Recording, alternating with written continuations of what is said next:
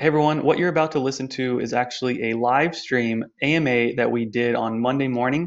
The main goal was to talk about Flash and just to give updates on the UFO model and our outreach to different partners in the space. We also talk about the website and how we can make it better. And I think one of the most interesting parts of the conversation is for about 20 minutes, we talk about liquidity mining for the Flash token. So if you're wondering when liquidity mining, Steve actually from the group jumps on and we debate for a good 20 to 30 minutes about all of the pros and the cons and the obstacles of liquidity mining with the Flash token on Uniswap. So if any of that intrigues you, I hope you enjoy this. This is a very, very long podcast, over 90 minutes. So yeah, if you did enjoy it, we are just trying to get this podcast up off the ground, but definitely let us know on all the social media channels if you've listened to it, and hope you enjoy. Bye.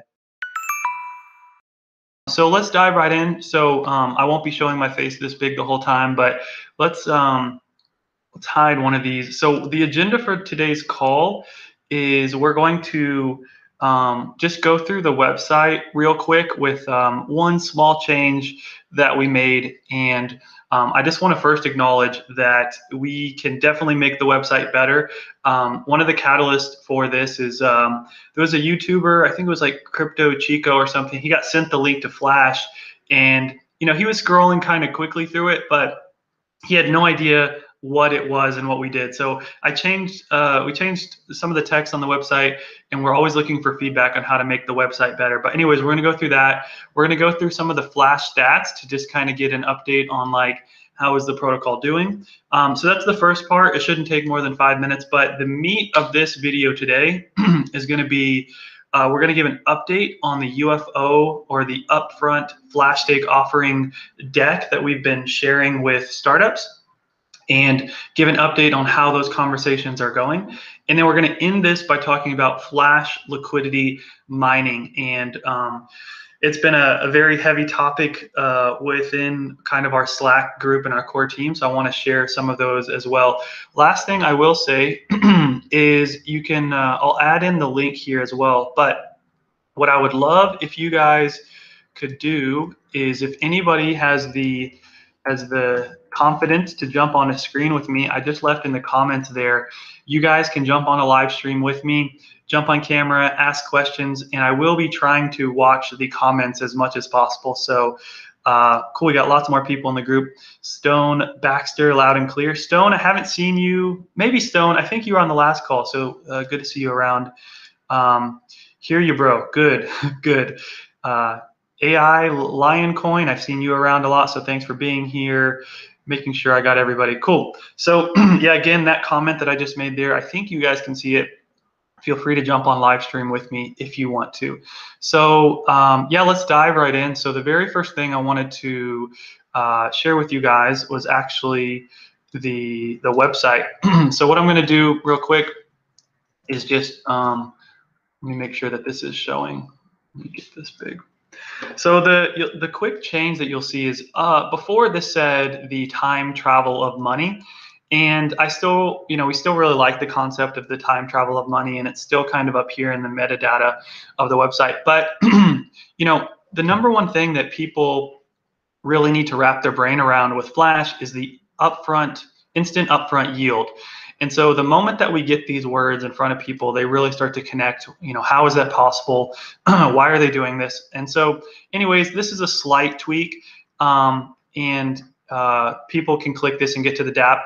But then the other thing that I think we need to do a way better job at, that we just haven't had the time for, is if you click here how it works, it takes you to this video, which is me talking for pretty much 21 minutes, and people just, ain't nobody got time for that, right? So we need to have a more condensed video on how to actually Flash stake, not as a technical one.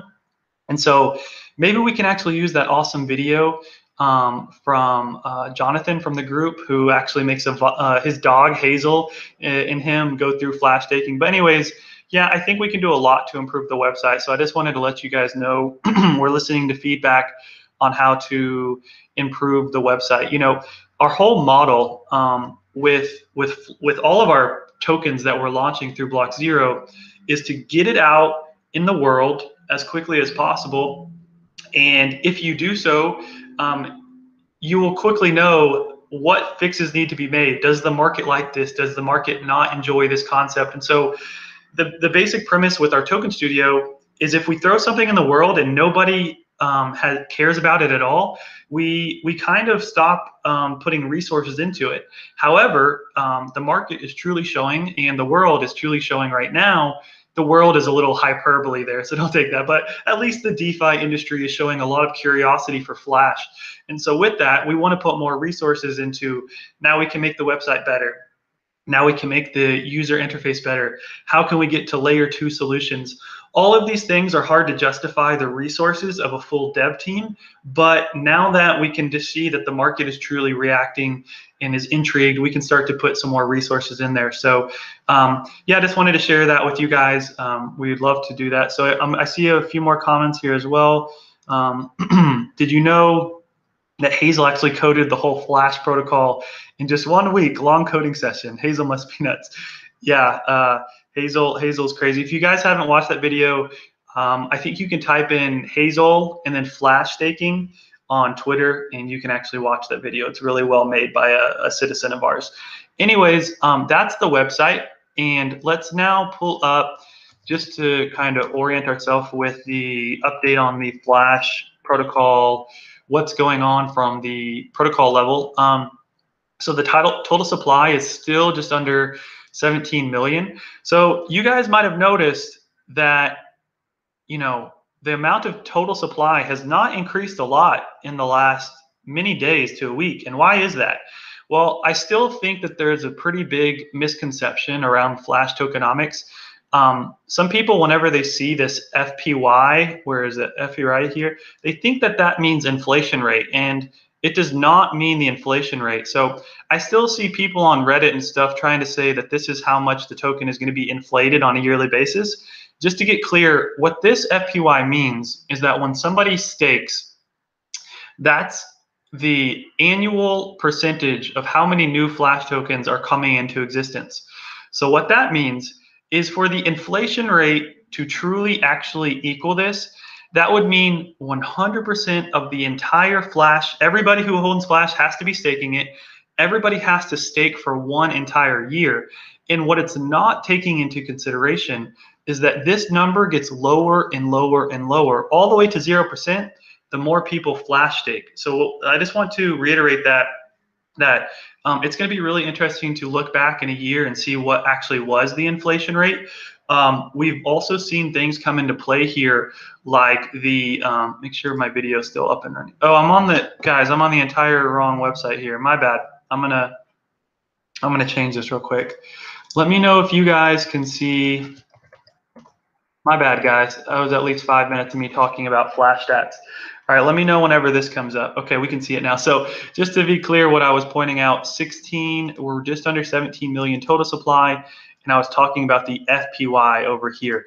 So yeah, one pretty crazy thing that we saw last week was somebody ended up burning $11,000 worth of Flash, which is probably now worth like $30,000 worth of Flash.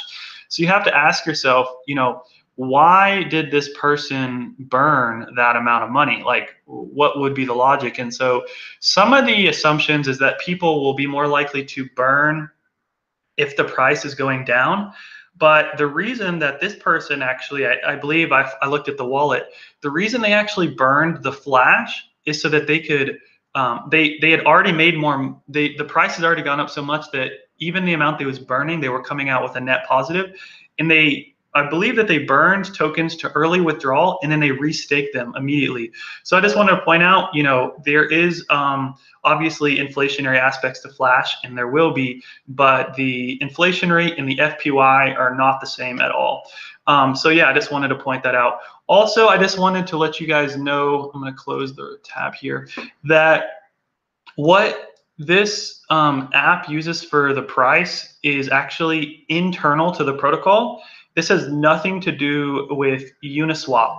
So if you ever check on Uniswap and you ever check this out, if there's more than likely probably a discrepancy, and that's where arbitrage can come into play.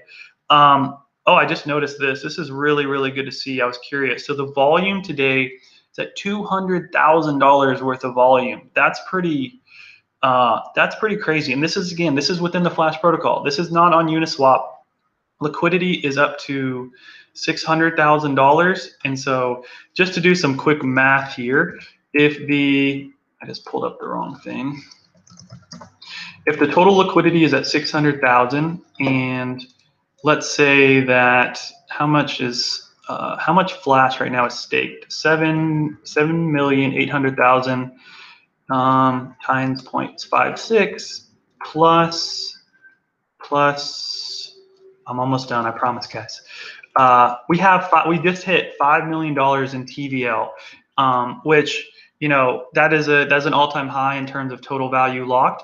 But I saw a really interesting tweet yesterday from Hayden Adams, who is the creator of Uniswap, who says that total value locked actually probably is not the best metric to utilize for the efficiency of a protocol.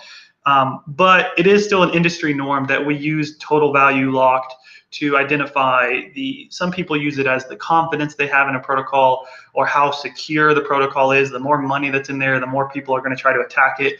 The more people try to attack it and fail, the more likely that's sustainable. So we're only a month and 8 days into this protocol. So I just wanted to mention, you know, it's really awesome to see the current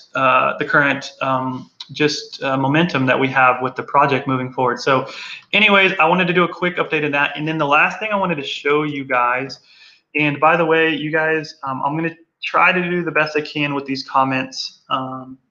Let's see. We love Flash. Will truly change what people expect of DeFi projects. I love that.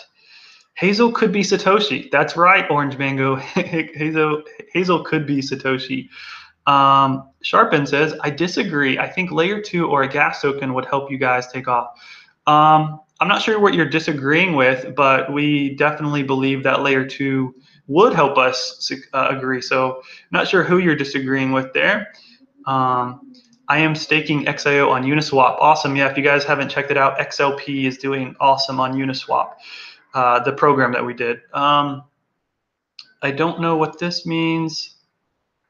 That's good volume. Yeah, that's a really good point, Scott. Like with the amount of volume, we just saw $200,000. That means $200,000 people were willing to stake while still eating $50 to $200 worth of gas. That's pretty crazy. Total value locked plus volume. Yeah, that's pretty crazy. Look at the fees generated in the last. Yeah, let's look this up. Well, before I move on too quickly, how do I should know this better. How do I look up the fees that have been generated by liquidity? Does anybody know how to teach me how to use my own website here? How do you look at the fees? You have to go. Oh. Yeah, I don't see the fees. Anybody can help me here? I'm assuming you could still come to here and look up the fees. So yeah, the Flash ETH pool, people in there earn $2,000. In the Flash XIO pool, which is interesting, more fees were generated in the XIO pool. You guys want XIO more than ETH, which is awesome. So yeah, the fees are yeah, just so you guys know, every single time somebody stakes or swaps, the LPs in these are earning really, really good fees. So maybe if I could just pull up the flashstake.io, all you have to do to become an LP is go to pool and type in the token that you want to add liquidity. And so if you want to add it to ETH or XIO, you can do that as well. So anyways, let's go back to what I was going to talk about before. Let me hide this. Elon is Satoshi. That would be awesome. Would love some info about the startup funding part of Flash. So Emil, I believe is how you pronounce your name. We're gonna, at the end of the second thing we're gonna talk about in this live stream, I'm trying to talk as fast as I can to get to it in time, is going to be about the funding of startups. It's 5. Okay, I think I got through all the comments I'm trying to go through. So all right, so let's get to this. I wanted to show you one, it's kind of hidden part that you can look up some cool stats. So this is still on XIO.2 website, but you can look up all unofficial addresses of Flash stats daily. So you can look up what the total supply is on every day. So yeah, you can see here, we've only gone up a few 100,000 in the last few days, even with all the activity. You can look up the average. I guess the average is this the flash per the average holding of flash per address. The medium, the number of holders, which I did not know we had that amount. We started really low, so that's good to see. Number of stakers. Yeah. So, anyways, the most interesting part to this is actually this graphic here to me. So what this shows, we're here right now. This shows that 7 million flash, let me make sure I'm on the right screen. Yeah, 7 million flash are currently locked. And what this shows is if you go to December 31st, the end of the year, there will be 3.8 million flash that cannot, well, they can be unlocked, but there would be massive burning. So this is really, and then you'll see there's actually 777,000 flash locked up until October 1st of 2022. That's so crazy to see. This is really intriguing. So today somebody staked 450, somebody staked 500,000 flash for 15 days today. That's crazy. That's crazy, crazy. So the green, I think, is what happened today. Here's what's happened this week. So if you want to see like recent flash, so today somebody staked 302 flash for 600 days. That's interesting that they came out with obviously they wouldn't have done it if the gas was more expensive. So this person, yeah, just really cool stats. All this, by the way, is done by Steve in our group, who is amazing with all these visuals. But yeah, go check this out. You can see the total supply in use. I actually don't know what in use means. Staked, minted. Yeah, really cool stats. So let me get back to the live stream here. Let's see. What is the holdup with L2? So yeah, so with layer 2, we originally had all of the pieces in place to move forward with Matic. And we did a lot of research, and then a lot of the industry leaders started to utilize or think about utilizing something called Optimism, which is a layer 2 solution. And what we don't want to happen is we build onto Matic, and then once we do that, Matic doesn't communicate with Optimism. So what we would hate to do is build onto Matic, take a month worth of development time and resources to do so. You guys would have to migrate all of your tokens. Probably only half the people or less would actually migrate, which would cause this split liquidity between layer 1 and layer 2.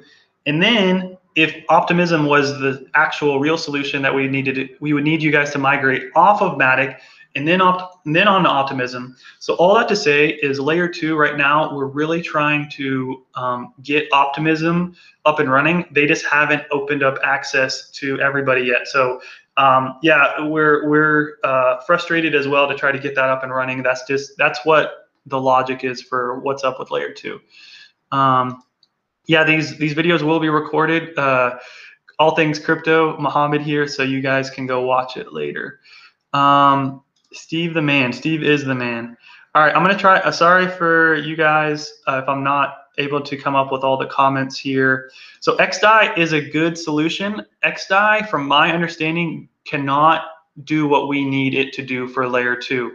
XDAI is really good at the transfers on layer 2, but I don't want to speak out of turn here. The research that we did, it was not going to be able to do the smart contract logic that we need. So feel free to correct me, but in our research, oh, you've been using synthetics on Optimism. That's really, really cool. I haven't used it yet, but yeah, supposedly it's like 0.3 seconds and nearly free to utilize. It's just mind-blowing, some of the layer 2 stuff. So anyways, I'm going to keep going here. Sorry to slow it down. So yeah, that was just an update on the stats. We're already 20 minutes in, so I'll try to keep this going here. So what I'm going to show now is, make this bigger.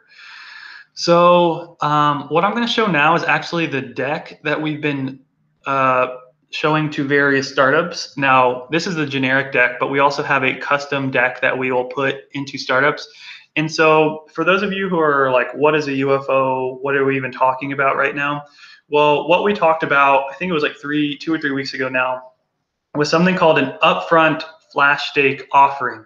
And the basic premise is it is a risk mitigated crowdfunding mechanism for startups to be able to use the Flash protocol. And how it basically, we originally presented it to you guys is anybody could stake Flash, and then the yield that is generated goes to the startup. Instead of going to the liquidity providers in the pool, it would actually go to the startup. And then the startup would then in return direct some of their altcoins to you guys, the stakers. And so maybe I can pull up a graphic that will better.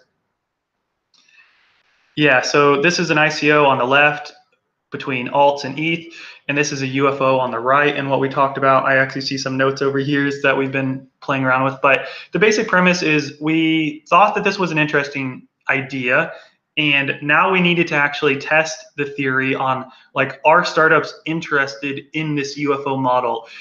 What can we learn? What are our takeaways?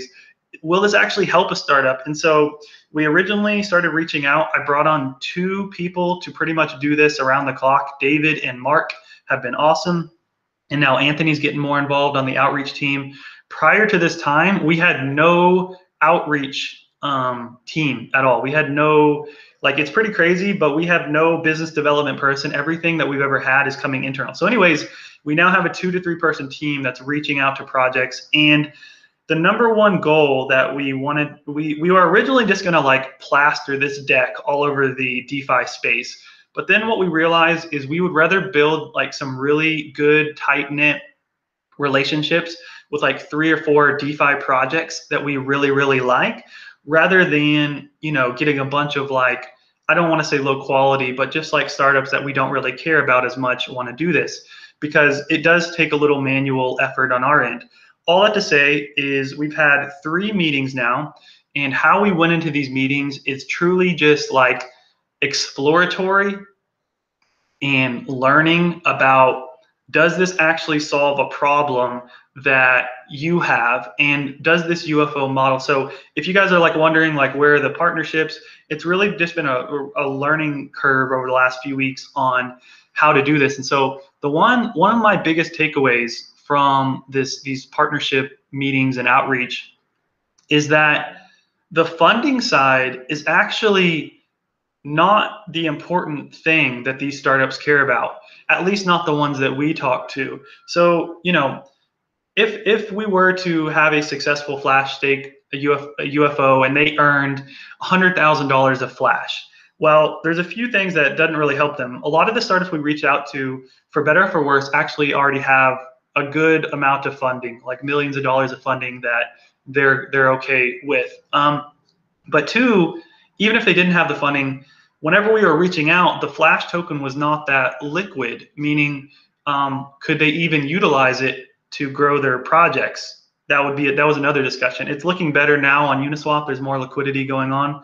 So yeah, all of that being said, with the UFO model, that was our takeaway. So what is the value proposition of Flash? And what we learned, you guys listening to this, we have 51 people right now listening on this live stream. Your eyeballs, your awareness, your quality discussions is actually the biggest value proposition that we've noticed from these startups. They want to get in front of you. They want your awareness. They want your feedback. They want your attention on their projects. And so learning that the funding model is really probably valuable for like very, very early stage startups, but not the startups that we were talking to. We started to like figuring out, I see somebody in the group, by the way, you just joined. Sorry, Steve, I got to mute you because I'm actually going to hear myself echo. You guys are probably now asking what the heck I'm talking about, but we do have a link. I think it's pinned. If you guys want to jump on a live stream with me, you can come into a waiting room with me. I think Steve just joined. Steve, I don't see your camera up, but you guys can come on live stream with me as well if you want. Anyways, what was I talking about? You guys need to remind me. Yeah, so the whole past few weeks has just been like, okay, how can we adjust this UFO model to fit the needs of the startups? Steve, your camera's working, so you're good to go. So anyways, yeah, so it was a big learning experience. I do still think the UFO model is really helpful for very early stage startups, but in particular, for this deck that I'm about to show you guys now, was made for startups that have funding already, but they need some other help. So this is the deck. Imagine you are I'm actually going to make this bigger. So imagine you are a startup receiving this deck. The first thing we wanted to do is like, what is Flash to begin with? It's hard to understand what a UFO is if they don't even know what Flash is. So it talks about Flash. It talks about the volume that we received. Okay, so here's kind of the money shot on like explaining to somebody why a startup would want to do this. On the left, the startup would offer $5,000 to $100,000 of their native token into the liquidity pool on flashstake.io. Now, this is different than what we've talked about in the last deck, and I'll explain in a second why we went with this instead of the funding model. But so what happens is a startup, let's call them startup Steve, which you're top of mind, Steve. So startup named Steve wants to join. Well, all this startup Steve has to do to participate in this UFO is add liquidity to the Flash protocol. And now keep in mind, because our protocol is permissionless, Steve pretty much retains ownership of his liquidity at all point in time. So it would just be like adding liquidity onto Uniswap. So that's what the startup offers. Now, what does the startup get? So this is the one that we just wanted to bolster. We wanted to get as much value as we can to the startup. So what can we offer a value? Well, one, you can be listed as a default token on flashstake.io. This was a really good idea by David in the group of like, on our dApp, because there's so much attention on the dApp and users, it's prime real estate to be listed as a primary or a default token. So we could list these people there. On the funding part, so while these people are not receiving Flash directly, here's what's really cool. They are actually retaining 100% of the LP fees that they accumulate. So what this means, and I'll show some math in a second, they can still make a good amount of money through doing this, but instead of getting direct Flash, they're earning money off of being an LP on the dApp. So that's one example. The third thing that we realize is we have a really nice media asset being around the block. So a video podcast with Leah Thompson or somebody like myself to lead the interview is really valuable for these startups to get to their exposure. It's shared across all of the BlockZero Labs and FlashStake social channels. So from Telegram, Twitter, Reddit, all of that, we have a lot of social assets. And then the last thing, we have over 5,000 citizens that at any point in time we can email or text. And so if you're imagining a startup and be like, whoa, I add in some tokens to this Flash staking protocol, I can remove them and I still retain ownership, and I'm going to get all of these other things. That's why these conversations were going so well, because it seems kind of like a no-brainer. Once you get beyond that kind of educational curve of like understanding what we're even talking about, it's really powerful to see something like this. So anyways, I'm going to keep going here. So we talked a little about, okay, who are the people behind Flash? We needed to kind of add some legitimacy here to BlockZero Labs, the total value we created, the citizens, all that jazz. Keep going here. Who we are, so some of the awesome faces behind the project into what we're building. The two on the right here, Mark and David, these are the ones that have been doing the outreach primarily, by the way. Okay, so number one that the startup gets is listed as a default token, which you can see what that would look like here. Currently, it's XAO, ETH, YFI, Link, and DAI. Retain LP fees. So here's some math for you guys that like math out there. If there's $10,000 worth of volume, the LP rewards will be somewhere around $500. If you can see, we multiplied this by 10, by 10, by 10. The point is, you can see that this could be very lucrative for why a startup would add liquidity, that the more volume that comes through their specific portal or whatever you want, their pool, they can earn a lot of fees. Interview on Around the Block. So this has been awesome. We've had Stani from Aave, we've had Nick from ENS, and we've had Paul from Savalier. So really cool. And then we also haven't really announced this yet, but we are also going to have Robert Leshner, who's the founder of Compound, and Fernando, the founder of Balancer, are both coming on Around the Block. So really cool guests coming up.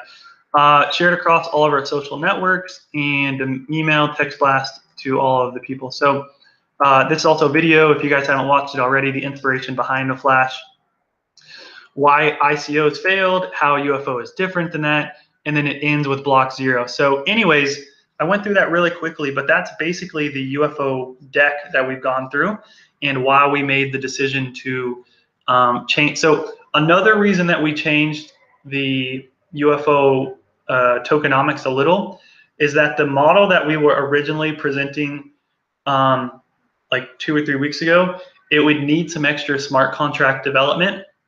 Not that we don't have the resources to do that, but it would slow us down a little, and we just wanted to get to market as quickly as possible. So I'm going to take a breather here, and I'm actually going to Steve, give me a thumbs up if you're willing to come on camera here for a second, because I need to actually take a break and get take a drink here. So give me 1 second. I'll bring up Steve here. I'm going to hide this. I'm going to show this, and then I'm going to unmute, and then Mr. Steve, you there? Hey, how's it going, guys? Hey, bud. So you actually don't have the blurred background. I'm not sure if you did that just for this interview, but thanks for being here, bud. Is it cold in your house? You got a jacket and everything. Yeah, the temperatures I think are going to hit 0 this week, which is this never happens here. So all the fruit trees I planted are about to die. Yeah, not sure about that. during our meeting this morning, you were like, "Is this supposed to get like in the tens where you are next week?" And I'm like, "No, there's no way that's happening here in Austin, Texas." And I looked, and sure enough, it gets down to like 10 degrees next week, which is pretty crazy. But anyways, just for context on everybody, Steve is, I think you're the longest running person that we brought into the Block Zero network. So Steve is the person who created XAO.2, pretty much on your own passion and your own intrigue. You're like, I'm really good with numbers. I think I can help people visualize it. You pretty much created the Etherscan of XAO.2.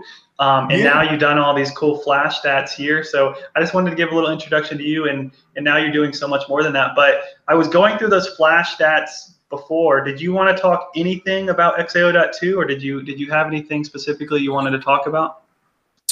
I did have some numbers pulled up for liquidity mining that might come about later. I can speak to the XAO.2 here real quick. Let me get that pulled up. Do you have the ability to share your screen, or do I need to do it on my end? Let me check. I think I can. Oh, you can. This is a cool new software that we. All right, I'm going to show it to you. Are you ready? Hold on a second. Let me get the. All right, I'm going to hide it. Different windows pull up here. We're doing this live, guys. Be easy. Anthony says, Steve, hope you healed from your black lung. I've got the black lung, Dad. Zoolander. This is a good chance that I'll be going through the comments. People keep asking them to essentially invest more in Uniswap. Yeah, I don't know what that means. Sorry, there's some comments that I'm sure are relevant, but I'm just having a hard time. Ollie says liquidity incentives shouldn't be a priority, but at the same time, they shouldn't be neglected, since otherwise the audience will grow faster than the liquidity can support. So yeah, Ollie, after this this little run through of the UFO, we're gonna 100% talk about liquidity, mining, and Steve, I'd love to have you part of this, because we've gone back and forth for like 2 weeks now, and like I think you and I are both convinced on like, oh, we don't need any liquidity. I'm like, oh, we need all the liquidity. So I bet people would enjoy hearing those debates. But just before I do that, somebody said, what's a software? So this is called B.Live. I think it's BE.live, and it's pretty cool. You can do comments like this and a bunch of other stuff. So it's working out well as well. The last comment I'll read, and then I'll push it to you, Steve. Looking forward to the day we are flash staking for physical good. Win Tesla. Maybe flash. Yeah, so I think you've always been wanting to flash stake a boat or something, Steve, on your end. Yeah. That's actually on the agenda. I think we might be flash staking a car here pretty soon. That'll be really interesting. I think that the car is kind of a fun analogy of like, oh, we're gonna actually flash stake a car, but I think it brings up the better discussion about liquidity, and like you can't actually do that without like liquidity. And so we'll get about liquidity mining and the split liquidity later. But now, do you want me to show what you brought up here? I can do it. Oh yeah, you can show that screen. All right, I'll show this. It's going to be, all right, let's see if we can make it big. All right, so what I'm going to actually do. I guess what you're going to do is leave the conversation. Well, what I have to do to get off screen is leave the conversation. So I'm going to leave, and then I'll be able to still hear you in the waiting room. So okay. It'll be you in the screen. I'm going to make the screen big. But anyways, anytime you want me to jump in, I'll be happy to help. Okay, yeah, 2 minutes. So to talk about the flash reports a little more in depth on here, to me, some of the cool metrics to see is over here on the right, we can see kind of ins and out of people that have total addresses that either do or don't, as of that day compared to the previous day, still have flash tokens, which to me kind of gives a neat metric of how many are coming in and coming out, kind of the ebbs and the flows. And this metric here showing snapshot yesterday, this is actually as of midnight. So in 4 hours, we'll see the 9th will come up and show up on here in about 4 hours because it's UTC midnight. So this doesn't actually include a lot of the traffic and volume we've had in the last 24 hours that we're seeing on stats.flashstake, since this is daily snapshots. So I bet we're going to see some real neat, interesting numbers come up on this here in a few hours. Another cool thing to me is kind of the, you got the holders and stakers overlap. The reason for the total addresses, or at least flash, is this kind of gives you an indication of how many addresses, how many people actually have flash right now. This actually does include the stakers. So if you stake all of your flash, you're still in this metric. So, this kind of shows some overlap, where if you add the holders and stakers together, right now, I think that's like 1,840. So we have about 110 people or so that are actually have overlap, that are both holders and stakers right now. To me, one of the cool charts on here is what Dash mentioned here a minute ago about the in use, is the pooled and the UniV2 and staked. So to me, this is kind of a metric of, if I'm comparing the in use to the total supply, which is the two largest numbers, the green and the red. So if we're comparing the in use to the total supply visually, that to me, that gives a really huge indication of half the flash are not in use right now, just subtracting in use from total supply, which is a much bigger gap than I would have guessed if I was being asked on the street, well, how much would you guess there to be? I would have thought it'd be 90%, not 50. So to me, that's a really neat metric to see. And some recent stats I've been on here that some of you might be aware of is the burned.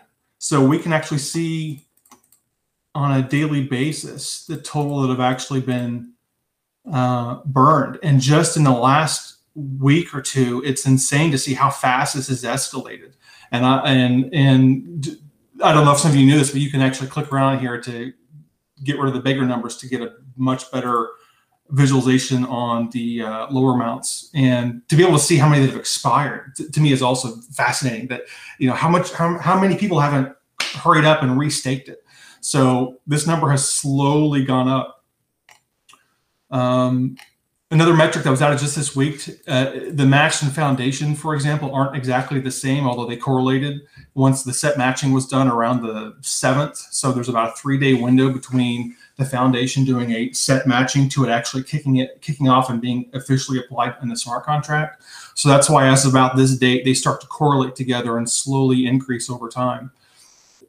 So the foundation is the actual wallet amount, whereas the match is the total over time. So if the foundation decides to use some, like with the liquidity mining we're going to be talking about here pretty soon, if the foundation decided to move some flash into a liquidity mining contract, if that was a decision, you'll see this foundation metric actually go down, whereas the matched over time is just going to track lifetime total matched to help give some indication of looking at matched and minted. If you combine these are actually our inflation metric. There isn't an inflation bar on, maybe we should create another thing on here that just says inflation, because that's the only two parts that actually matter as far as how many tokens have been created out of thin air to allow the protocol to work the way it's supposed to. And one more thing, so you guys understand how this chart works, is if I look at today, this is 1 day's worth. This week is 6 days worth, because it doesn't show you today's. There's not duplicate data on here. So what we'll see over time, because the maximum duration of total days whenever you're staking actually increases over time with how the FPY math works. That's why we're seeing whenever the protocol first went live on January 1st, the maximum time you could stake was, I think, right around a year. And over the course of a week, it went all the way up to about 550 days. Whereas what we're seeing more recently is the duration is getting a little longer because the protocol is being used more. That's the point. So I haven't crunched numbers, and I don't know what the maximum duration could be. Dash, I don't know if that's something that you've talked about with Ben behind the scenes or anything, but I would guess this total duration we might see slowly increase indefinitely. I'm not sure if this can have a maximum cap. Well, it's interesting you say that. All of these, we thought about everything going into this, like what would happen, how it would play, but we're still like learning, and I think that's what's so cool. And so, like, just to be clear on like the max duration and how it currently works, is how the max duration, if you guys ever go to the DApp and you try to stake one flash for as long as it can go, what it's actually going to do is make it to where you, no matter what, cannot mint more than half a flash or 50% of that. So what that means, the extra number that we need to calculate that is the FPY. So pretty much the reason that people are able to stake longer and longer is because the FPY has gone down and down and down. If the FPY is to go up and up again, then actually the max duration would come back down. Just to kind of hit on your point, like on everything that you're showing here, and actually I'm gonna hide this, and so it's just me and you hanging out real quick. But one thing that I think is so interesting is you did all of this data, and it's kind of like you don't really know where you're going until you know where you've been. And so being able to like truly all look at this together and analyze, is that what we intended this to do? Do we want that to happen? And then how we can eventually learn from this to get into the into like liquidity mining. We now actually have data to figure out, do we need liquidity mining? How much do we need? All that type of stuff. But anyways, I think you did a really good job of presenting that. One of my biggest takeaways there is whenever you were on the minted flash portion, how it really is kind of curving off, right? It's pretty. And so I think this is the one thing that it frustrates me at times for people that think that the FPY is the inflation rate. But right now, pretty much half of all flash in existence is locked. So that means only that amount of tokens could, in theory, be flashed. And so I think just reiterating home, flash is not minted just to be minted. It's only minted when tokens are locked up. And I think once people connect those dots, it's really, really helpful. So feel free to respond to any of that. I'm going to look at these comments, and then we'll get into some liquidity mining stuff as well. I'm looking forward to flash taking Christmas gifts in 2021. Great job on all of the metrics. This is above and beyond from Gully. Gully is been more active in the group, and it's a high compliment from Gully. Flash stake eternity. So yeah, so was there anything else on the XAO.2 or anything at all that you want to talk about, or do you want to like just like, I wasn't even thinking that you were going to jump on, but I think it makes the liquidity mining discussion so much better, so that people can see how much thought we've tried to put into this. You know what I mean? I do have some math I thought we might share to kind of show some of the analysis we've done so far to figure out how to give us some insight on how to approach this. All right, so I think it's just going to be way small unless I get out of here. So I'll so what is the math that is showing right now? So I crunched some numbers to figure out, looking at the total liquidity providers in the Flash protocol, as far as pools like the XIO Flash pool, the XIO pool, all the pools. So I took, taking every address and how much Flash they have in every pool every day, and then comparing those same addresses, all the other addresses that have Flash Ethereum and the Uniswap. So pooled Flash is strictly in the Flash protocol. And then, so the blue columns is what is strictly talking about pooled Flash. It has nothing to do with Uniswap. then taking a look at qualified flash, which is we were brainstorming, what if we, and this is something that I think Goalie, I think it was Goalie who brought this up in the social forum, saying, what if we made it where you can only get liquidity mining flash earned if you're in both? Well, then we thought, well, if you're in both, yeah, great. But what if we made it where it's the minimum that's in both? So if you have 100,000 flash in Uniswap and 50,000 flash in the Flash protocol, the 50,000 is a lower amount. So that's what we would go with, is that 50,000 is what would qualify that day.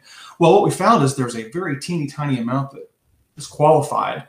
So that's kind of option one. Option one is how many are in the actual Flash protocol if it's just flat out mining, liquidity mining based on the pool. And then option two is the qualified flash of who's in both locations, if we wanted to encourage more in both. Yeah, and I want to get really in depth in there, and I think you did a good job of starting it. I would actually think that we should take a step. So, like, just to give context to what Steve's even talking about right now, is liquidity mining for the I think the original goal was, how do we increase? I'm just trying to set the stage here before we get into the micro details of it. Before we even move forward, do we need liquidity of Flash is the major conversation. And so whenever we first launched Flash, we took 50 ETH of our own ETH from Steve, you actually provided some, and then some other team members as well, and put that into the Flash, into actually Uniswap. So we took ETH, we took Flash, put it into Uniswap, and that was just to provide like a way for people to actually attain tokens and to interact with it. And so, with XIO, in a contrast, has tons of liquidity, which is good and bad. So I think the one thing I want to drive through in this conversation, we can talk about how we can do all the liquidity mining, but I think the better conversation I want to have with people is like, why do we want liquidity? What is it good for? What's the goal? And so there's this assumption always that more liquidity is better. There's a really good article called The Delusion of Liquidity, which I encourage everybody to go read, by a company named Keller. But the point is, I think we always need to reverse engineer, what are we trying to achieve with Flash? And then what can go into that? So one of the immediate, I think, obvious cons of liquidity mining is that when new Flash tokens, those Flash tokens have to come from somewhere that people are getting rewarded for. And so obviously, the more tokens that are coming into circulation, the more tokens that will inflate and just be circulating, which can have some downward effects. So anyways, the point being, like, that's an obvious one. Whenever Uniswap did their liquidity mining, when they launched, they did a 60-day program, I think you remember, and they got tons of liquidity, which was great. But then I think you remember, all those liquidity miners, they just kept like dumping them and like maybe even buying, I don't know, they just kind of like added liquidity. And then as soon as the Uniswap Uni token liquidity mining program ended, it went down, and they pretty much so it's like it was a short-term solution to add some initial liquidity, and then after they stopped doing it, they lost it all. So the goal with what we're trying to figure out, what is a long-term solution that can help us achieve the goals of Flash? And so that's part one of understanding the conversation at hand. Now, the second thing I want to kind of get across is that there's something called split liquidity, where if we were to add liquidity mining to Uniswap, it seems like a no-brainer, but as Steve was just alluding to, that money has to come from somewhere. So are people going to leave the Flash protocol, which is what we built so much time, energy, and effort getting liquidity on there, to come and then leave the protocol to go over to Uniswap to get better rates? And so what you don't want to happen is see this exodus of liquidity from the Flash protocol that now people can't even flash stake. And it's like, I flash stake and there's no ETH in the protocol to even be able to do. So that was the other realization for us, is like, okay, we want to have people on to be able to do things on Uniswap, but we don't want to overpower it. So all that being said, the next thing to think about is if in case, let's just say we had tons and tons of liquidity onto Uniswap. Well, currently the Flash protocol itself already offers a solution to attain Flash. So why that's important is that we actually don't need Uniswap to get Flash into the hands of people in an efficient manner. We don't need that. Where Uniswap becomes important, and the biggest argument that I think people make for Uniswap is, I keep seeing this and I don't always agree with it, but they say that like big people or big players, whatever, will not want to participate in this protocol because there's low liquidity. But I think the last few days are showing that there's kind of this snowball effect of liquidity to where in both directions, it can really help or hurt. It adds extra volatility, the less liquidity. But all that to say, the one thing I really like about how we don't have all of this massive liquidity on Uniswap is it really makes people think, do I want to get this Flash or not? And if our main goal with Flash is that people take Flash, lock it in, and redirect that yield or do something with it, then do we want to be hedging our motivations and our incentives to that? And so I just wanted to kind of set the stage, Steve, for I feel like you and we could dive right into the solutions and what we've been talking about for this. But yeah, based on everything I just said, at a macro level, I know that you're very like number based, and to see if we can actually jump around with this, but like, does that summarize the conversations with Yearn on Slack? Am I missing any part of the story on like why this has been such a heavily debated topic and the pros and the cons? I think part of what keeps lighting a fire about us approaching this is there's a lot of discussion that keeps coming about it on the social forums. It's what the community wants, or that it keeps getting brought up as a suggestion, as an idea of, can we do this? Should we do this? Yeah. So sorry to interrupt, but that's such a good point, and I hope we get to the conversation, the point where you and I can interrupt, and it's like not you and I on a relationship basis where you know that I'll interrupt it. But I think that you just made such a good point that a bigger thing within this is what the community wants versus like what the community needs. And I'm not saying that this is not just with the liquidity mining, but there's been a lot of things that come up where if you went with the general consensus of everything with Block Zero, I don't think we would be where we are. People would not have voted for. So sometimes it is about making that decision with the community, with insights that we have, because you and I think about this every single day from every single angle. And I know that everybody in the community are very, very deep thinkers. And I think that a lot of them we brought into the Slack channel, like Harry and like and Muhammad and you know, all these people that are getting more involved. But that being said, I just wanted to mention on that other point that's really hard for us, and an obstacle is like, when do you just do what the community says versus like, do you take our own personal insights that we have as the quote unquote creators into account that can protect? So, okay, sorry to interrupt you. Shooting it back to you. I mean, that kind of goes to where my thoughts are at too. I think it was Barden who mentioned it in Slack here a day or two ago. And let me step back a second. My initial approach to this was, how can we do it? Not can we do it? Not should we do it? So that's where you and I are definitely a good balance. I'm like, wait. Let's. Is this a good idea? What are the implications? So, anyways, yeah, I agree. Right. So from the other pieces of the conversation of people being like, well, should we do it, or how should we do it? Then it keeps making me shift. Well, then how could we? Basically, I'm getting to the point of, I've had from our conversations multiple people, I'm getting convinced about. It's a short-term solution, but we're trying to find something that's long-term. And to me, long-term is optimal. So Barden made a really good suggestion that I'm kind of leaning towards as a really, really good option 3, which is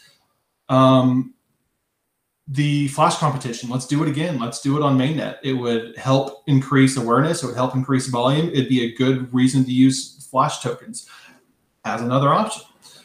Where if we're... Is that related to liquidity mining or something different? This is what I'm getting at is, if we have a limited supply of Flash tokens and we're trying to determine what's the best use of them, liquidity mining may not be the best use case. Yeah, and I want to hit on that because I forgot to give that in my prelude. We don't have infinite Flash tokens to be able to utilize for Flash. So the whole thing we haven't even talked about yet is how much tokens do we actually able to be put into liquidity mining. And so people are like, oh yeah, do it. Well, so everyone knows the foundation or the created wallet that launched Flash started with 0 Flash. And for the first 3 days of the protocol's existence, it earned 0 Flash.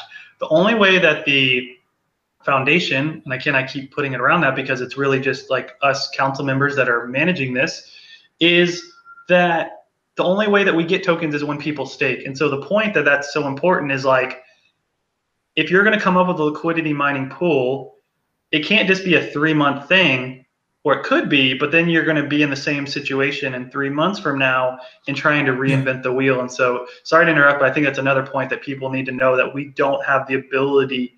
We actually don't have a big budget. So we need to, it's not just, should we do liquidity mining? To get to your point, is should we do liquidity mining, or is there a better use case of these tokens? Right. Is it a marketing campaign? Is it in the index fund, which we've talked about, all the different alternative ways, is it better than? I guess getting back to the option 3, imagine, okay, I'm a liquidity provider. I have some in the Exile Flash. Some. You know, I'm thinking,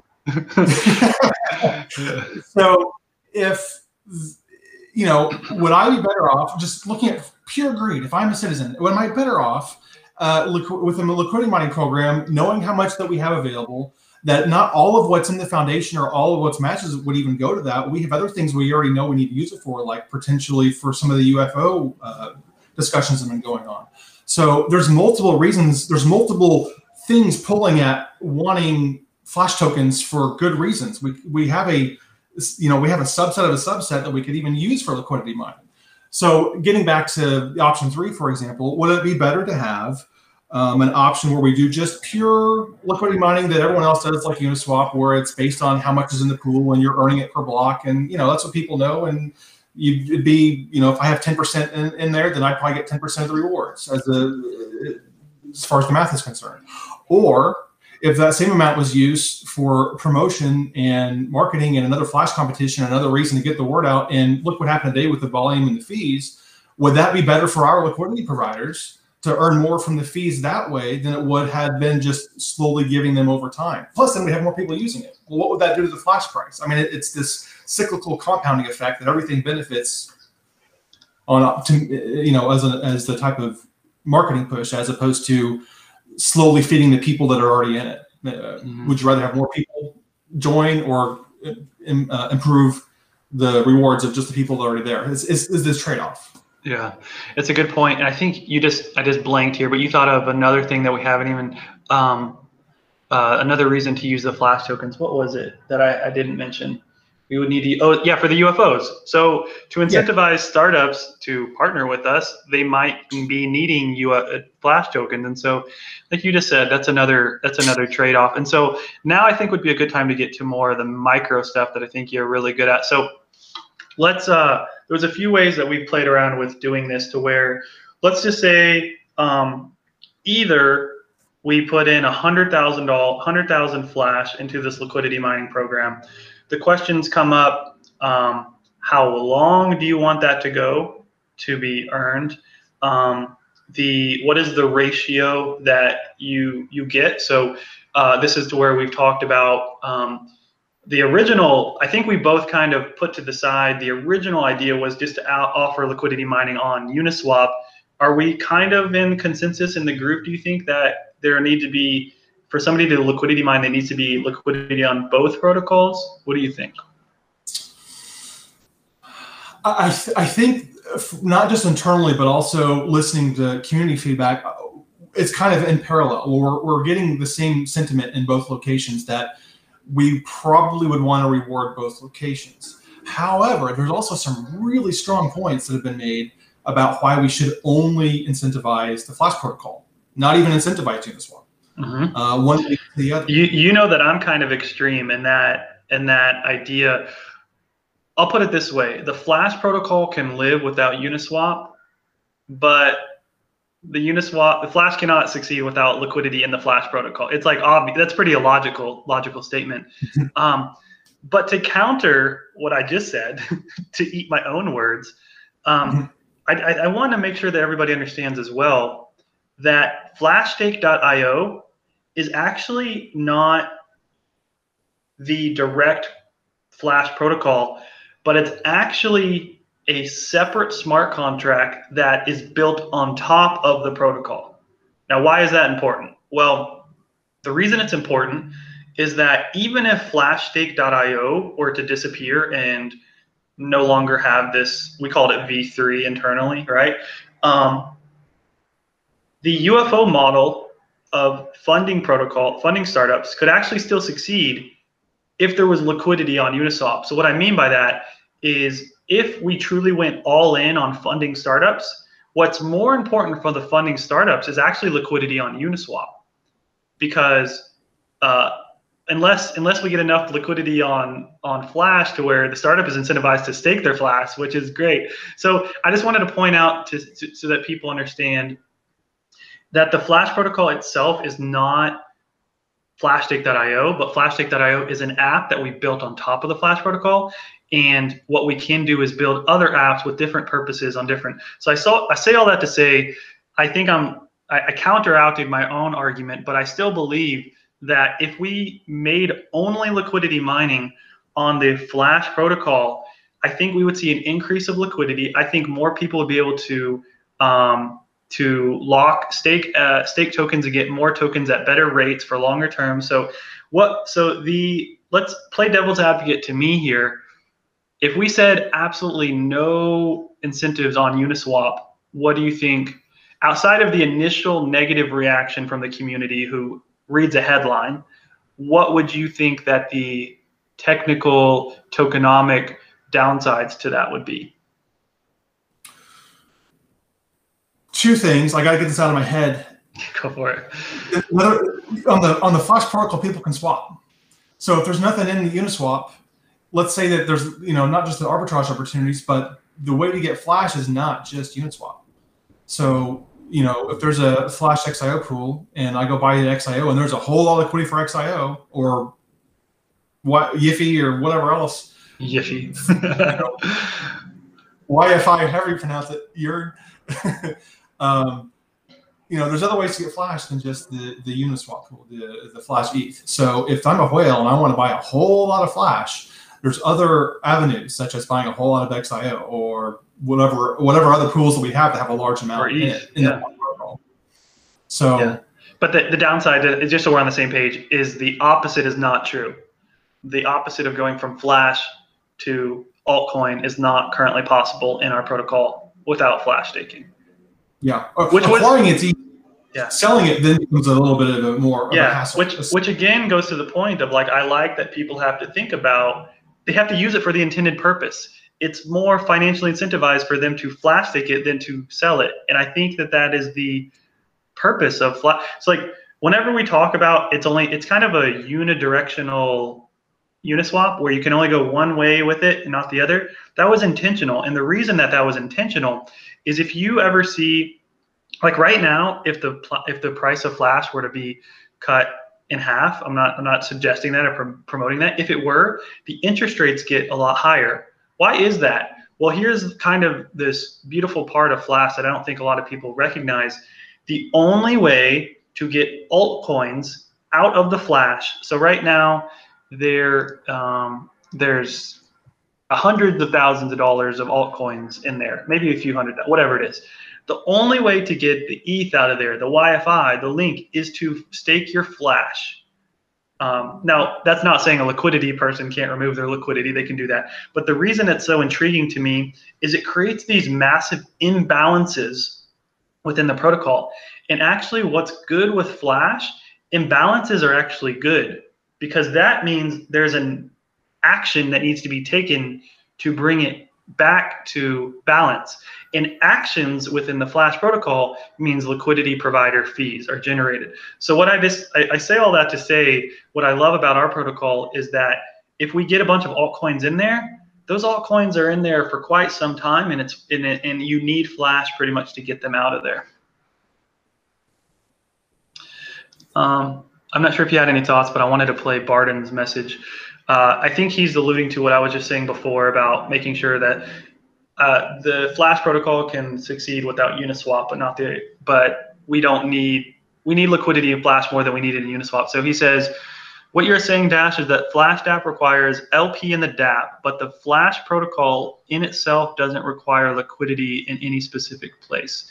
Yeah, that's a good way to think about it, Steve, don't you think? Where we have the ability to, even if there was no liquidity on the DApp or any liquidity on Uniswap, people could still be minting Flash.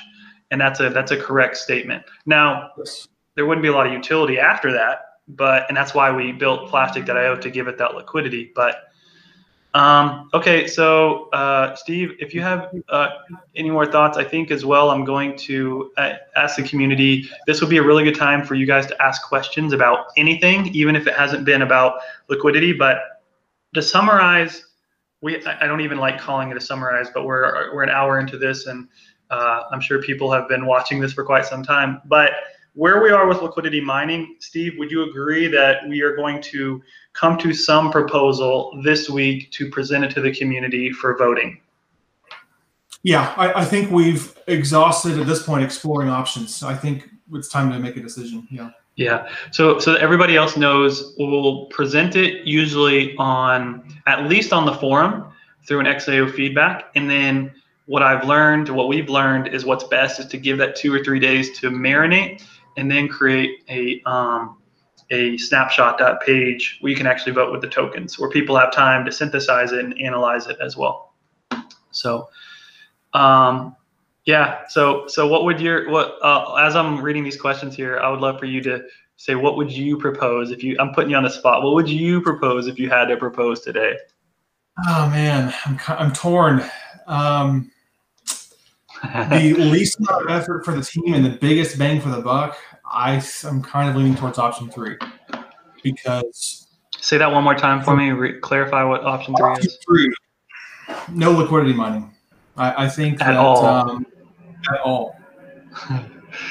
Yeah, that would be one, like, it would be an unpopular decision, but I see the merits of the logic behind it. I'm not just dancing the jig saying, "Oh my God, we should do option 3." I'm just, if I had to choose right now, I'm leaning towards it. I can see the benefits. And the main reason, if I had to summarize your position, is so that we have the tokens to do alternative things with, and it reduces inflation. And is that a summary of what you feel? I would say that it's an indirect reward to liquidity providers. You're still getting rewarded. We're going to increase volume and increase fees by doing option 3. Okay. So you're pitching it as, instead of inflating your token and diluting all the tokens with your LPs, we're going to instead try to do things that generate more liquidity fees, and you don't even have to be diluted. That's what you're saying. Yeah. That would be a good pitch. Timestamp that, Anthony. Let's make that a micro content there. So I see lots of comments here. I'm going to try to remember what these are about. Until you roll Synthetics into the protocol, as long as they have much lower APY, like starting at 5%, then everyone wins. I think I was missing some previous comments to know the context of that. Love all the honest hard work. Easily the most undervalued project. Any thoughts on merging Synthetics and Flash? So first, Seth, I wanted to say thanks for appreciating kind of this. I think, Steve, like, we have so many amazing conversations, and it's disappointing that I know people already know we care about what we're building and we're playing around, but I really think if the community could be a fly on the wall to all these conversations, it would like it's just fun. It's just fun to talk about crypto. And I know, Steve, you live it more than anybody. Like, you think about it at 2 a.m. at night. But I really want to get more content up like this, where people can just like listen in. If they disagree, they can call us idiots, and like, that's fine. And then but at least it shows people that we weren't just like, we'll get to it later. It's like showing why there is a slowdown along the way. So any thoughts on merging Synthetics and Flash? So yeah, just for context with everybody, Synthetics is what we presented, we kind of hinted at, teased at a month ago. that pretty much allows people to stake any asset instead of just Flash. So in the current protocol, you have to stake Flash. Synthetix, you could stake USDC or DAI. And the main reason for Synthetix is some people simply do not want to be positioned in a volatile asset while they're staking, and that's fair. So we originally discussed launching Synthetix as its own brand, but I think the consensus is now to bring Synthetix almost as just like an upgrade to Flash, and kind of like Ethereum. You know, they have like Istanbul and Berlin and all of these like upgrades. Thinking of Synthetix is almost just like a something else that people can do within the protocol, and how that works. So thoughts on merging them? Now, they will not, from the current blockchain perspective, smart contracts, they will not be literally tokenized merge, but they will be from a front end user interface. They will be merged conceptually.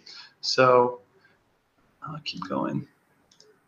Barden says the protocol itself enables so many things. We could even be doing what they're doing in Kenya and swap SMS credit minutes, but instead of trading, Flash taking for via SMS for credits. Yeah, there's so many things that this kind of opens the door at.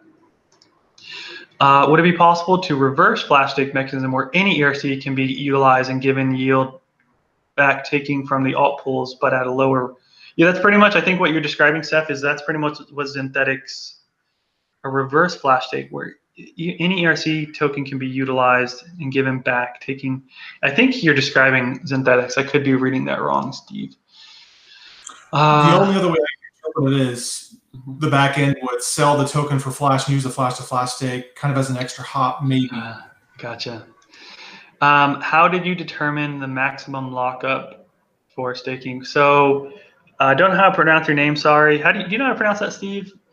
Oh, wow. I have never seen that name before. That's a really cool looking name. I'll just say it's super American. Joao. So what I did so what you have to do is know that no matter how long somebody stakes, they cannot mint more than half the amount of tokens that they stake. So what this means is if you take 100 Flash, the math that you need to do is figuring out how long would it take you to mint 50 Flash. And so the easy way to do it is if it's 50% FPY, if the FPY is 50%, it'd be a year. It's pretty easy. If the FPY is 25%, it's 2 years. And so if it's, what would be 3? I can't do that. 18% or something like that. If it's 18%, it'd be 3 years. So that can, maybe we can draw a graph that helps people see that. But that's how I personally calculated it in my head. Anthony said, "We'll love everyone still watching could comment on this video after with their favorite timestamp moment." Yeah, so this would, please, if you're still watching right now, what would be so amazing, I think let's make this an XAO feedback thing. Let's do it because this is really important. So if you're still watching it right now, if you, after the video is over, find your favorite part that you found intriguing. And the reason is not everybody has time to watch a 73-minute video. That's completely understandable. So what we need to do is package this video up into micro content. Anthony is going to help with that here. And all he needs your help with is to rewatch the video, find a part that you found intriguing or, funny or in anything, and then timestamp it and then add in just 1, 2, or 3 sentences on, maybe just two sentences at the most, on why you found it interesting. Leave your XID, and we'll include this on the XAO feedback initiative. So yeah, Steve, make sure to tell Jern that this is a feedback so we don't forget. So yeah, after the video, go rewatch it and timestamp, please. The more we put the protocol to UFOs, the more important the protocol becomes, and less important the Flash DApp becomes. I theorize. Yeah, that's a good way to think about it, I think. I would suggest offer liquidity mining up to Aquify release, then after offer higher Aqua to Flash LPs. So I think Mohammed here is like saying have liquidity mining and then try to bootstrap or Lego Aqua to offer Flash. That could be another way to do it.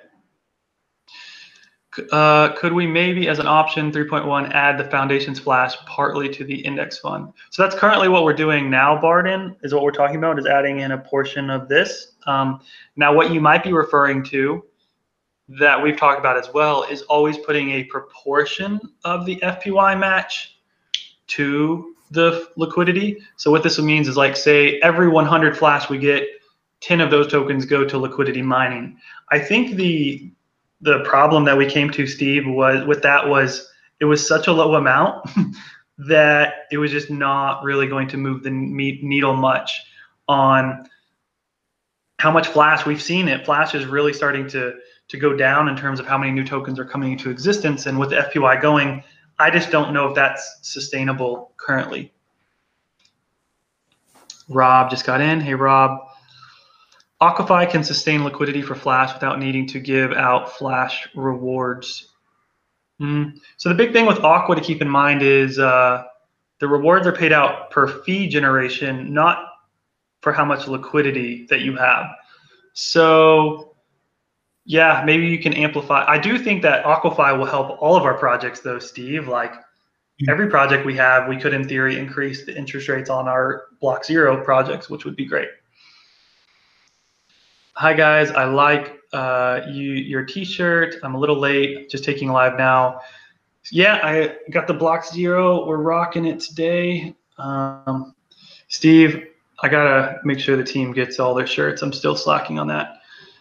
Portuguese. Okay, so I think we went through all of the questions. We're 76 minutes in. I think I'd like to just end by like letting the community know something about you that maybe they did. So Steve, you came on while you had a full-time job. You were doing Block Zero, but that is no longer the case. Is that you want to have tell the community how you're kind of coming on full-time? As of a week ago, let's see, this is Monday. So yep, last Monday was my first full-time job at XIO. This is now my baby. Yeah. The reason I wanted to bring it up is just to show people the path that anybody can take in Block Zero, add value, get connected, add value, get compensated a little, add value, get compensated a little more, and then and now, you know, I would assume that you wouldn't have made that adjustment if you weren't enjoying this more than your previous job. I know that you enjoyed your previous job as well, but the point is we have this ability within Block Zero that I love to bring on people that that take the initiative to do that. So lots of cool. That's so awesome, Steve. Congrats, Steve. All the congrats. Oh, I'm thrilled. I'm excited. This is you know, the number crunch and the charts, the helping figure out the math and numbers. I love this stuff. This is the greatest. Yeah. Do you have any last topics at all? I could talk about Block Zero all day, and actually, crazy enough, I don't have any calls. The rest of my day, I usually have calls. Is there anything else that you wanted to talk about at all? It could be even not Flash related. Aqua, Block Zero, anything. How to NFT a real physical item. If anybody knows, I would love to see that in the XO feedback. We've been looking around. And whoa. We got to talk about this. You're saying, okay, I got to figure out. So by definition, an NFT is digital. Yeah. Okay, let's say I would NFT this water bottle. Yeah. What does that mean? I want something real. I want to be able to show on the blockchain I flash staked this, and I have proof that this is how I tangibly acquired this item. Whether the only thing I can think of, so I think you know, do you know what Unisocks are? SOCKS. Yeah, but actually, like Uniswap in the early days was showing how they could sell a product that the value of the socks went up and down in real time. So when Uniswap launched a long time ago, they created these socks just for fun. And I think the socks are going for like hundreds and thousands of dollars now. But the point is, I think that they're redeemable. I could be wrong for like real socks. So the point is, the only way that I could see you connecting this with an NFT is if there's a human that is accepting that NFT as payment for this. I can't see any other way that you're going to have, there's going to be human trust elements involved, right? Yeah, I mean, I would think so. I mean, I know VeChain's doing things with QR codes to track traceability, and I know that I've heard of people on Ethereum selling a house for millions of dollars and swapping crypto for it. But as far as using an NFT, I'm like, So why would that be better than if we were to create a system that, okay, here's a potential solution. You flash stake, it generates flash. That flash gets somehow swapped for a US dollar, and then you can show the purchase that the US dollar got you a Tesla or something. Would that be? that's close. But do you need an NFT? Well, let's use NFT digital art as the example, just to kind of demonstrate the thought process here. Well, if I flash staked for an NFT, almost kind of like the flashstake.me idea, we could see in one transaction hash would be this address, flash stake this amount, called this specific flash stake protocol function, and it created, and it swaps for, let's say, Ethereum or USDC. Well, now we have the output. The input was the flash stake and the duration, and the output is what did I get? Well, with what I got, what if we could also in that same transaction hash take it a step further to swap that USDC or Ethereum for an NFT? Now in one transaction, we've seen the entire, from start to finish, someone flash stake something for a real item. To me, that would just be the coolest thing. I'm just I think what you're saying is already possible, but doing it like that would add in this extra level of marketing. I think what would be so cool is, well, I think step one, what we need to do, Steve, is find websites that accept crypto like ETH or USDC, I think coin payments, and then we could actually flash stake. I think a pizza, even if it's a pizza thing, is the moment that like, whoa, they kept their tokens, they got a pizza. And I think it's just the story that you're talking, the story mode of what this would make people think about. It makes it a real world example of like, okay, I got some extra tokens. And so, yeah, I think we need to figuring out NFTs can easily be swapped. So I flash staked a CryptoKitty. Like, yeah, what is going to be that mainstream thing that, is it a CryptoPunk? Like, what is that story? And I think that would be really good. Well, the pizza's not worth it if there's not pineapple on it. So. Yeah, with Tesla, that's so crazy, man. $1.5 billion acquiring. So anyways, if there is ever a chance to get a car company through a crypto, it's going to be a Tesla.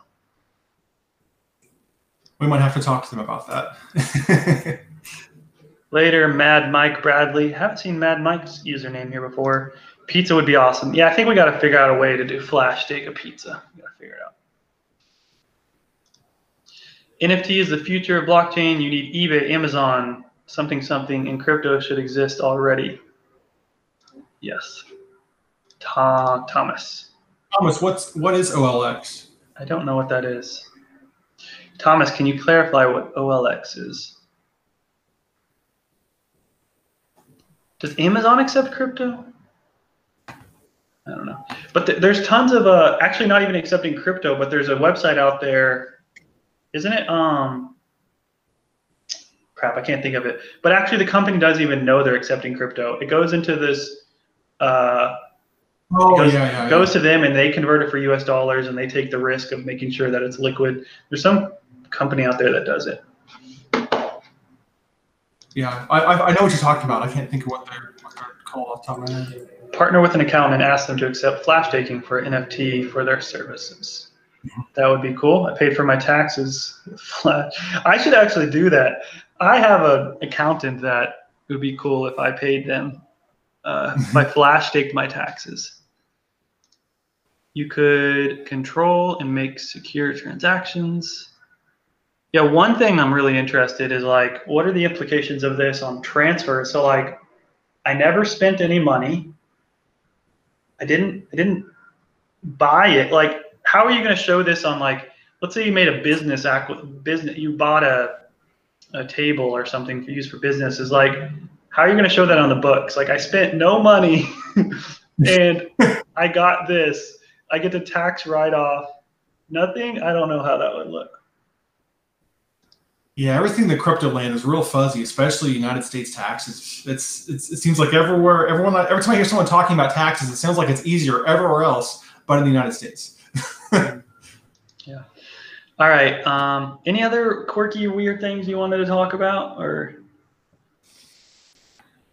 there's so many stuff in the group going on. Finally, John went and created that board of all the things that were the idea board of like things we need to get to. I guess where I'm like at right now is just like scalability. We have all these ideas, have all these smart people, and we have the talent. I feel like what we just need more people. And I think what I'm obsessed, right? Like what, you know this, but like, how do we create truly frictionless ecosystem where anybody with an idea and the motivation can actually get the resources, the capital, the community, the connections to scale it? I think that's how we scale with Block Zero specifically, not even just Flash, but like, so anyways, I think you and I are at this point now, like we've got 18 people now. We could, even if we doubled the amount of people, I don't think that we would triple the amount of projects that we can create. You know, so we're at this human game now to where you talked a lot about internal versus external. Like I really feel like we need to start to like just create that path for people to create things, you know? Yeah, I feel like it's you're in the middle of a downtown city and it's our huge crypto community, and there's this building and there's this little teeny tiny revolving door. We can only fit so many people through at once, and we got to figure out how to widen that to the width of the entire building if we possibly can. Yeah, how to get to that point. Well, one thing that just so I can talk about this, the only people that are staying on this live stream, 31 of them, this far in, I trust in the motivations and the intrigue on what I'm about to say. But you know, I've been taking a lot of time to reevaluate the whole incubator model that we originally got so many people passionate about, the Y Combinator of the decentralized world. And at the time that we launched that, the reason that we stopped moving forward with that was the scalability. It ended up being the same issue, was like we didn't have the human resources to push it forward. It was literally me and Austin at the time. If you can imagine, we have 18 people now. It was literally me and Austin doing that at the time. But the more I look into that, I think the one thing that can't be discounted was the demand for that solution. Now, we didn't create the solution as intended, but we had 75 startups from all over the world. It's hard enough to get 75 people to sign up to your newsletter, let alone 75 entrepreneurs in the crypto industry to fill out a big, long application. That shows that there is a huge demand for this. And so the reason I like to reevaluate this is our thesis was not wrong, but I think the solution that we provided was simply, I think what we got wrong at that point in time was we were trying to take the Y Combinator model and fit it to the decentralized world, when in fact the decentralized world needs its own thing. It has its own DAOs and governance and different ways to vote. Like it has these advantages that the centralized world. So we were trying to do Y Combinator in crypto, and when instead we should have created a decentralized version that gives the benefits of Y Combinator, which is growth and capital and advisory and all that type of stuff. So bit of a passion ramble there, but I've been really just thinking a lot about the incubator model, you know? Yeah, that's definitely your wheelhouse. Martin was in the last stream. Real world assets, NFTs has trust issues. Who will make sure that the token value stays linked? Yeah, it's. I don't think that there's a way to.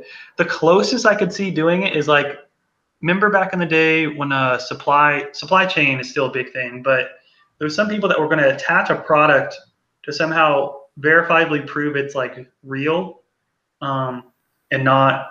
They were doing this with like certain bags, and they were somehow using blockchain to make sure that by the product you got in the store was like the real one.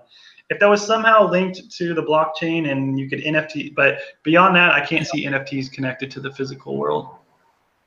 This sounds like you're describing VeChain traceability, where they attach it was VeChain. It was VeChain. That's what I was trying to think of. Yeah. All right. Well, hour and a half in. Let's jump off here. Thanks for being the one who was able to jump on. I'm have to force the other team members to do it eventually, but thanks everybody for listening. As a reminder, what was that? I said I had fun. Let's do it again. Yeah, for sure. As a reminder, make sure you go and timestamp your takeaway you found from the video that you think that we should cut up and share with the world. Appreciate it. My voice is going out, so I'll see you guys later. Bye. See you guys later.